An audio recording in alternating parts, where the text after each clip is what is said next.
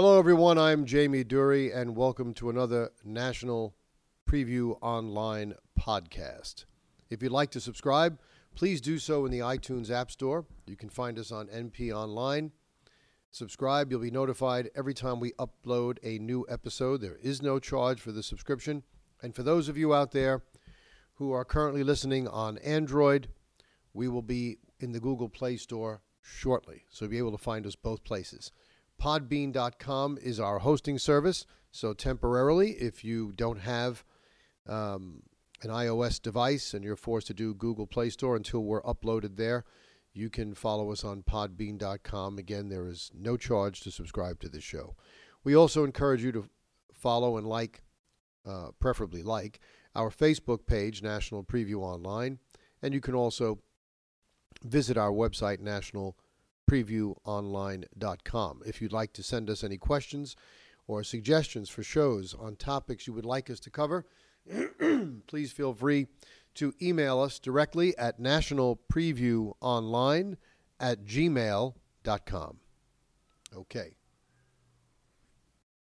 So, thank you once again for joining us, especially those of you who have subscribed, and please share this podcast with friends of yours. We're looking to grow our audience base.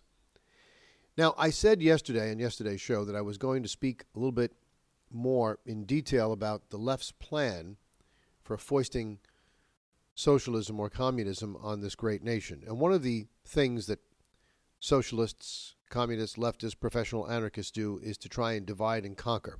I find it laughable when people accuse President Trump of trying to do this when they themselves are trying to do it.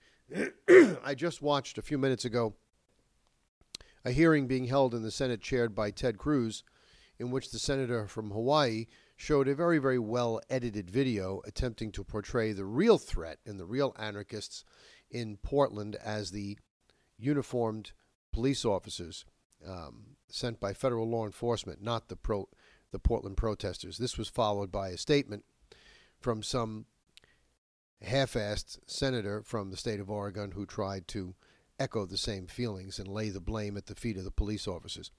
Not once did any of these people on the left mention the 200-some-odd police officers who have been seriously injured over the course of these protests. A police officer, Underwood, who was killed as a part of these protests in the aftermath of George Floyd, or retired Captain Dorn, also African-American, killed in the aftermath of the protests regarding the death of George Floyd. And so, using that, I want to focus on just how the left divides and conquers. We've seen this show before. You will recall back in August of 2014, a young man by the name of Michael Brown Jr., an 18-year-old black man, was fatally shot in Ferguson, Missouri by police officer Darren Wilson, who was white. Now, when this thing first came down, there were a lot of pieces of misinformation that were deliberately allowed to be released. The biggest lie, of course, was that Michael Brown was running away with his hands up, don't shoot. And this became such a narrative that you had members of the St. Louis Rams taking the field, with their hands up, saying, shirts, hands up, don't shoot, giving weight to this lie.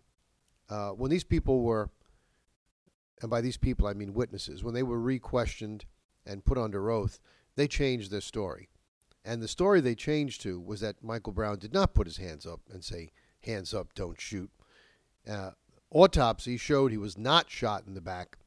And further, DNA evidence from the crime scene shows that far from being a distance away with his hands up from Officer Wilson, he was in fact in the radio car trying to force his way in, fight with the cop, and rip his duty weapon from his holster. DNA of Mr. Brown was on the gun, indicating that the struggle that Darren Wilson described in the grand jury was true. He was fighting for his weapon, and this was a close quarters combat situation. Now, the DA, after an intensive investigation, elected not to pursue charges. He lost his re-election because of that. The subsequent victor, the new DA, who happened to be of African-American descent, reinvestigated quietly and secretly this entire incident. And after months of reinvestigation, 5 months to be exact. He said that he could not credibly bring any charges against Officer Wilson. That would be Prosecutor Wesley Bell.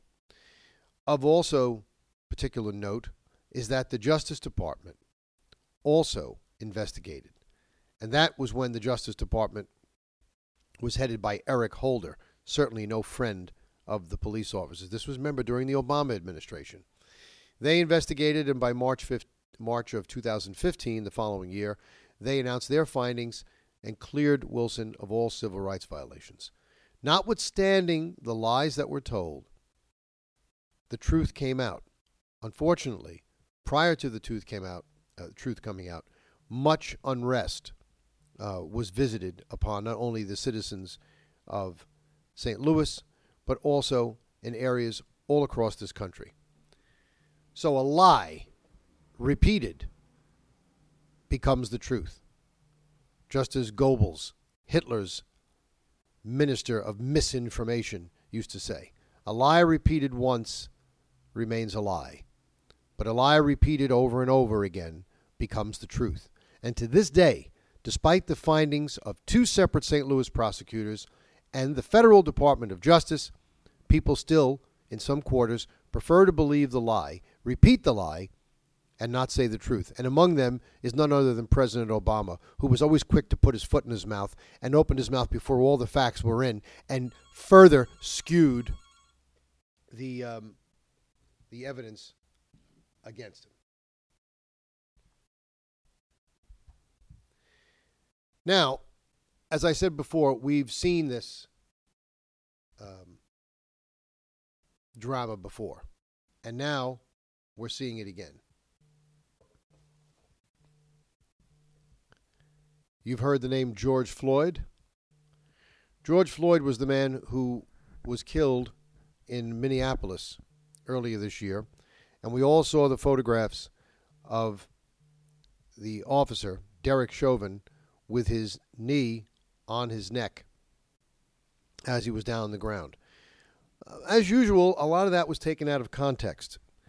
Now, recently, the full 8-minute video from the body cams was released, and you can see for yourself, and we plan to put this video up on our Facebook page a little bit later, and it'll be available later today for you to view.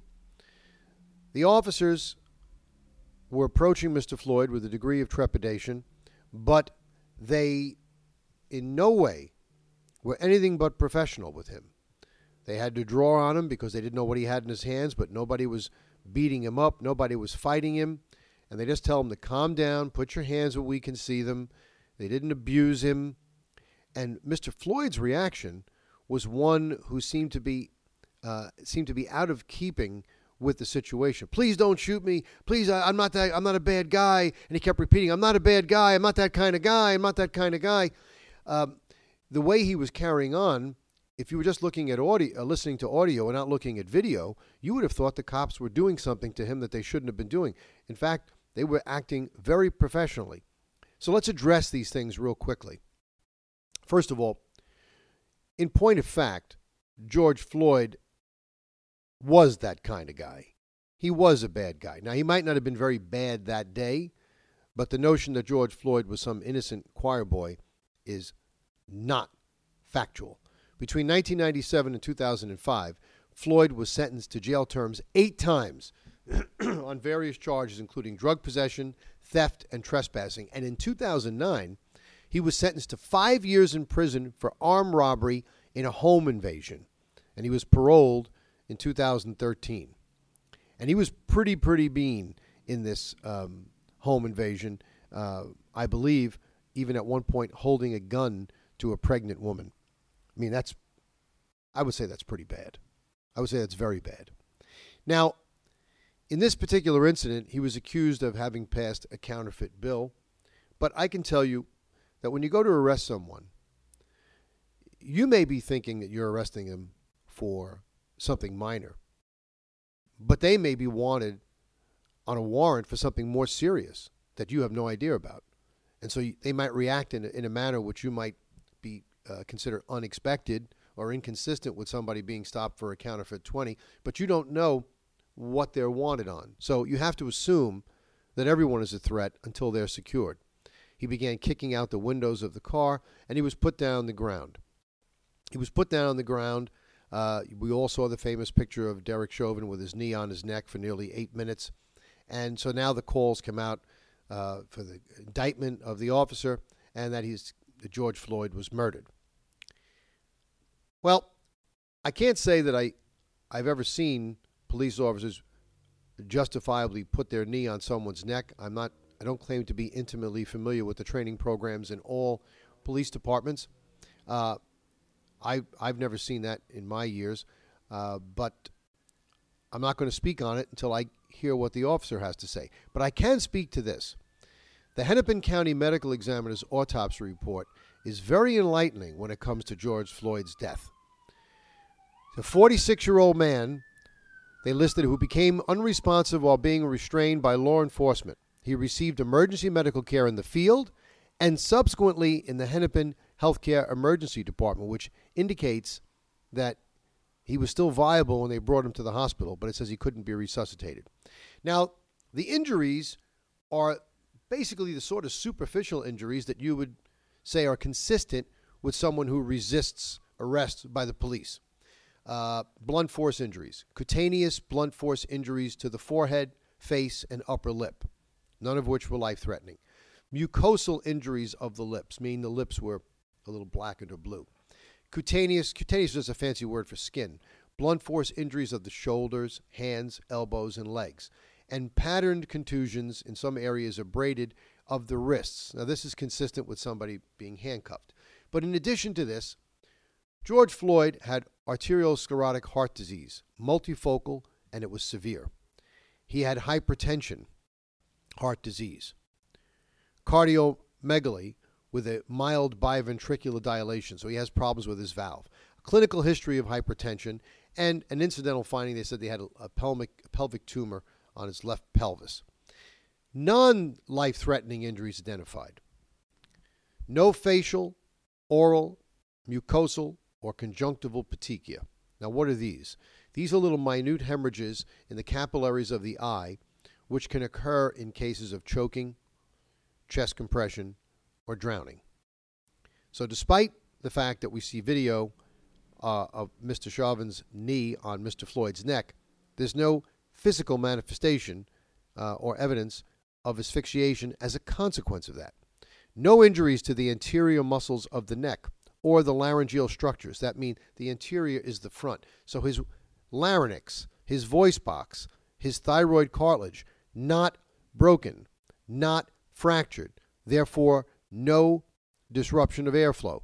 No scalp or soft tissue, skull, or brain injury. So he wasn't beaten about the head. No chest wall soft tissue injuries. No rib fractures, other than a single rib fracture, which was deemed to come from the CPR. No vertebral column injuries, meaning he has nothing wrong with his spinal cord or his neck as a result of this pressure on the neck. No visceral injuries. Incision and subcutaneous dissection of posterior and lateral neck, shoulders, back flanks, and buttocks, negative for occult trauma. Viral testing, turns out he had the COVID-19 virus, and he looked like a walking drugstore. Toxicology tests performed on George Floyd's remains revealed him to have blood, drug, and novel psychoactive substances, fentanyl, norfentanyl, 4-ANPP, methamphetamine, 11-hydroxy-delta THC, cotinine positive, caffeine positive, negative for any alcohol, methanol, or anything like that. Urine screening also confirms the presence of cannabis. So this guy had a lot of drugs on board. So now, what does this all mean? Well, just as the media used the case of Michael Brown to throw this country into a tailspin, they're doing it again under President Trump's watch with the case of George Floyd, wanting you to believe that it's something that it isn't. And this I will tell you, my friends. Under the law, you need more than to prove an action in order to prove homicide. There is a thing in the law called causation. That means it doesn't matter a hill of beans if you've got videos showing Derek Chauvin with his knee on the neck of George Floyd. Unless the medical authority in that area that has jurisdiction, the medical examiner in Hennepin County, can definitively say that that neck compression was the proximate cause of George Floyd's death, he cannot be held accountable for his death. Now, in the case title, they do say cardiopulmonary arrest complicating law enforcement subdual, restraint, and neck compression. So they basically said he died of a cardiopulmonary event, which complicated law enforcement's subdual, restraint, and neck compression of George Floyd. If you've got no injuries to the thyroid cartilage, no injuries to the structure of the neck, no injuries to the anterior muscles of the neck or the laryngeal structures, and you've got no petechial hemorrhages to conclude there was any meaningful chest compression or stagnation of blood flow causing a raised pressure in the brain and therefore causing these hemorrhages to appear, you've got a hell of a hurdle to clear for causation. And I hate to be the bearer of bad news for those on the left, but it's looking more and more like what they thought was going to be a slam dunk is not going to be a slam dunk. Now, why is this done, ladies and gentlemen? I told you I would give you their game plan. Because the fact of the matter is that people of color are not disproportionately killed by the police in this country. To any minute extent that they might be is because there's a disproportionate involvement on the part of that demographic in criminal activity. In point of fact, far more white males are shot and killed by police every year than black males. And I like to believe, and it is true, that most law enforcement officers in this country discharge their duties in a fair, unbiased, and professional manner. And the reason why more of them are not indicted in these custody deaths is because they're usually justified in their actions. But when they get a juicy little tidbit like this with a seemingly good video, they go and they run with it. And they don't give a hoot in hell. They don't give a shit that it's not true because that's exactly what they want. They almost pray that they get a case that they can make look like it's true and have it not be true after the fact. And then they can try and say, oh, it's all part of the cover-up. You see, we never get justice. Black lives don't matter. Look, Black Lives Matter, all lives matter. The organization Black Lives Matter is full of shit. They engage in this type of thing. They're run by terrorists. They're run by anarchists. Because if black lives really mattered to them, they'd be up in Chicago every time gangbangers are up there laying waste to the streets. 13 kids getting shot on a weekend is normal in Chicago, and they're all black. Violence is up in New York City. Shootings are up 30-40%. Who's the primary victims? Young black men. So if black lives really matter, you'd stop peddling these false narratives and start getting down to cases. Now we've got our professional sports corrupted by this. It's coloring everything in this election. But this is just one of the many techniques they use to sow disrest. We'll be giving you more during the course of the rest of the week with subsequent podcasts. Thank you for joining us. Please tell your friends about us. For National Preview Online, I'm Jamie Dury. Thank you, and God bless you.